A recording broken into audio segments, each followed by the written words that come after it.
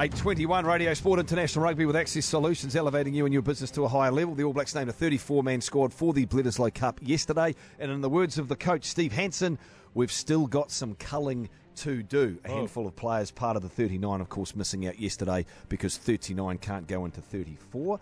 Next up after the Bledisloe Cup, of course, there's the game against Tonga, and then the All Blacks squad of 31 for a Rugby World Cup would be named. Let's bring in selector Grant Fox, who joins the Radio Sport Breakfast. Morning, Grant. Hi, Kent. How you doing? Oh, look, I'm good. How tough is it going to be to make another round of culls, given that you still have to take the best part of 4 or 5 players out of the squad? Yeah, well, 34 need to go to 31, and it's not the pleasant part of the job. I mean, I don't have to make the phone call. Steve does, and it's not an easy thing to have to do. And it's hard enough knowing that I'm part of a selection process that got to leave some guys out, but that just goes with the territory. And the door's not closed on the guys we've left out. Is it harder for them? Yes. But, we could get injuries. You never know. I mean, look what happened to Brodie last week. So that could happen again. And just for your, we named the World Cup squad before we play Tonga too, just right, so you know that. Tonga. Yeah. Okay. So yeah. Before Tonga's where you go. Yeah. So I mean, we're all a bunch of rugby nerds up here, and everyone took a stab at things, and you still managed to surprise us with players that you named and didn't name yesterday and that. So Matt Todd coming in, staying in the team. Does that mean now that you're looking at a different makeup in your loose forwards, like is Artie an 8 and maybe Rito's a 6 now? You just might have to wait and see, Nate, to be honest. So this goes to the heart of a debate about, people think that we don't quite understand what our best loose forward combination or where we sit with 6. Well, the answer is we do, but we're not prepared to announce that now. You'll see that in due course. Soon enough, I think.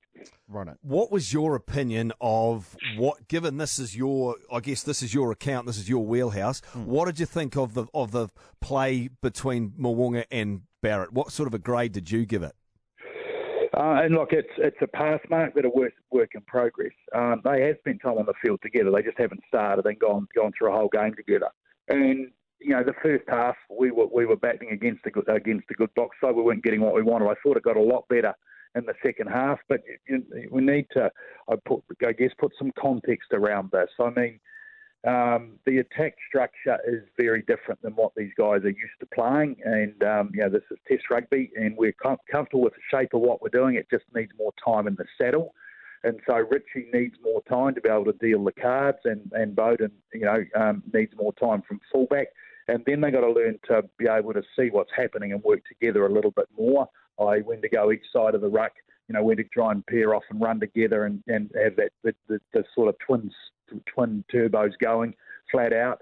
So there's still a little bit of that to come, and that's not going to happen overnight, and it's particularly not going to happen against an opposition as strong as South Africa. So we just need to be a little bit patient here. We're happy with what we're seeing. We've just got to get the skill execution and the decision making better within that structure, and that will come with time. Grant Fox, All Black selector with us on Radio Sport. When you guys sit around and have a chat about what you're doing here, Grant, where's the most discussion centred at the moment? Which part of the squad? There's probably 3 areas, which won't surprise anyone, and loose forwards is one of them. Even though we are very clear on where we're going, there's still a lot of discussion because there's a lot of depth here.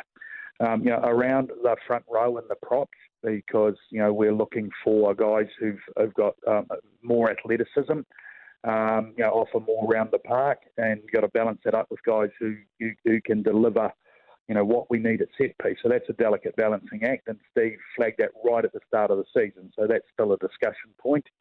And obviously in the midfield, we've still got, a surfeit of midfielders, and we've got to narrow that down to 4 for the World Cup. So, they're still the main discussion points.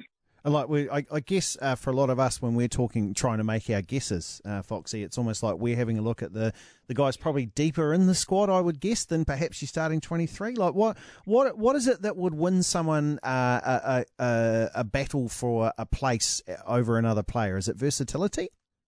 Versatility will form a part of that, yes. I mean, 31 is, it sounds a lot of players, but I still don't think it's that many to take to a Rugby World Cup. So you need to take some risks on selection, and you need to take some versatility to cover eventualities. And one of those eventualities is that if we get, a player injured and it's not a long-term injury and we want to keep them with us, we need to cover that from within the squad, because if you can't bring in a temporary replacement.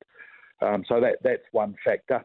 The draw is another factor to some degree, looking at, obviously the opening game and then 10 days to the next game and then 4 days to the game after that and then another week, and then hopefully we're in a weekly cycle and hopefully we go, deep into the Rugby World Cup. So that's the factor. And, also looking at, we've got a very clear idea who we believe our best, who we would start with for most games, the 8 guys who sit on the bench, and then we've got to make the next 8 up to make sure we've got injury cover. We trust the guys to be able to get through those 2 games. And if we get an injury, some of these guys are going to have to play in a big game. And we understand that, and we trust and believe in them. So it sounds a bit waffly, but, it's not just an absolute definite science in how you do this. There is a whole lot of factors you take into account, and risk is part of it. Grant, chances are come the start of that World Cup, there might be guys carrying injuries, but the tournament goes for a number of weeks. How many guys do you think you could probably take a punt on of the 31? Well, there's quite probably going to be one, isn't there, in Brodie? That's likely from the get-go. We're pretty sure we're going to get him, but we mightn't get him at the start. And if we're sure we're going to get him, then, a guy of his calibre, you would carry that. You wouldn't want too many more, possibly one at most, but it's not, we're not doing that what-if planning just yet. I mean, we sort of know where we are with the players in each position. And so if we get a ding, then we've got that assessment to make, and we know who's next. So, pretty much that's where we are at the moment. But yeah, certainly probably one's okay. Certainly wouldn't want to be more than 2. Hey, thanks, Grant. All the very best against the Aussies in the next couple of weeks. Right, cheers, guys. Thanks. Bye. Grant Fox, All Black selector, with us on Radio Sport 828. What do you think there? Clearly they can take a punt. They'd have to take a punt on Retallick, because for me, if you get him fit for, say, a quarter-final, that's about where you're at. You can work backwards from there. Yeah. Maybe a Sonny Bill or a Crotty.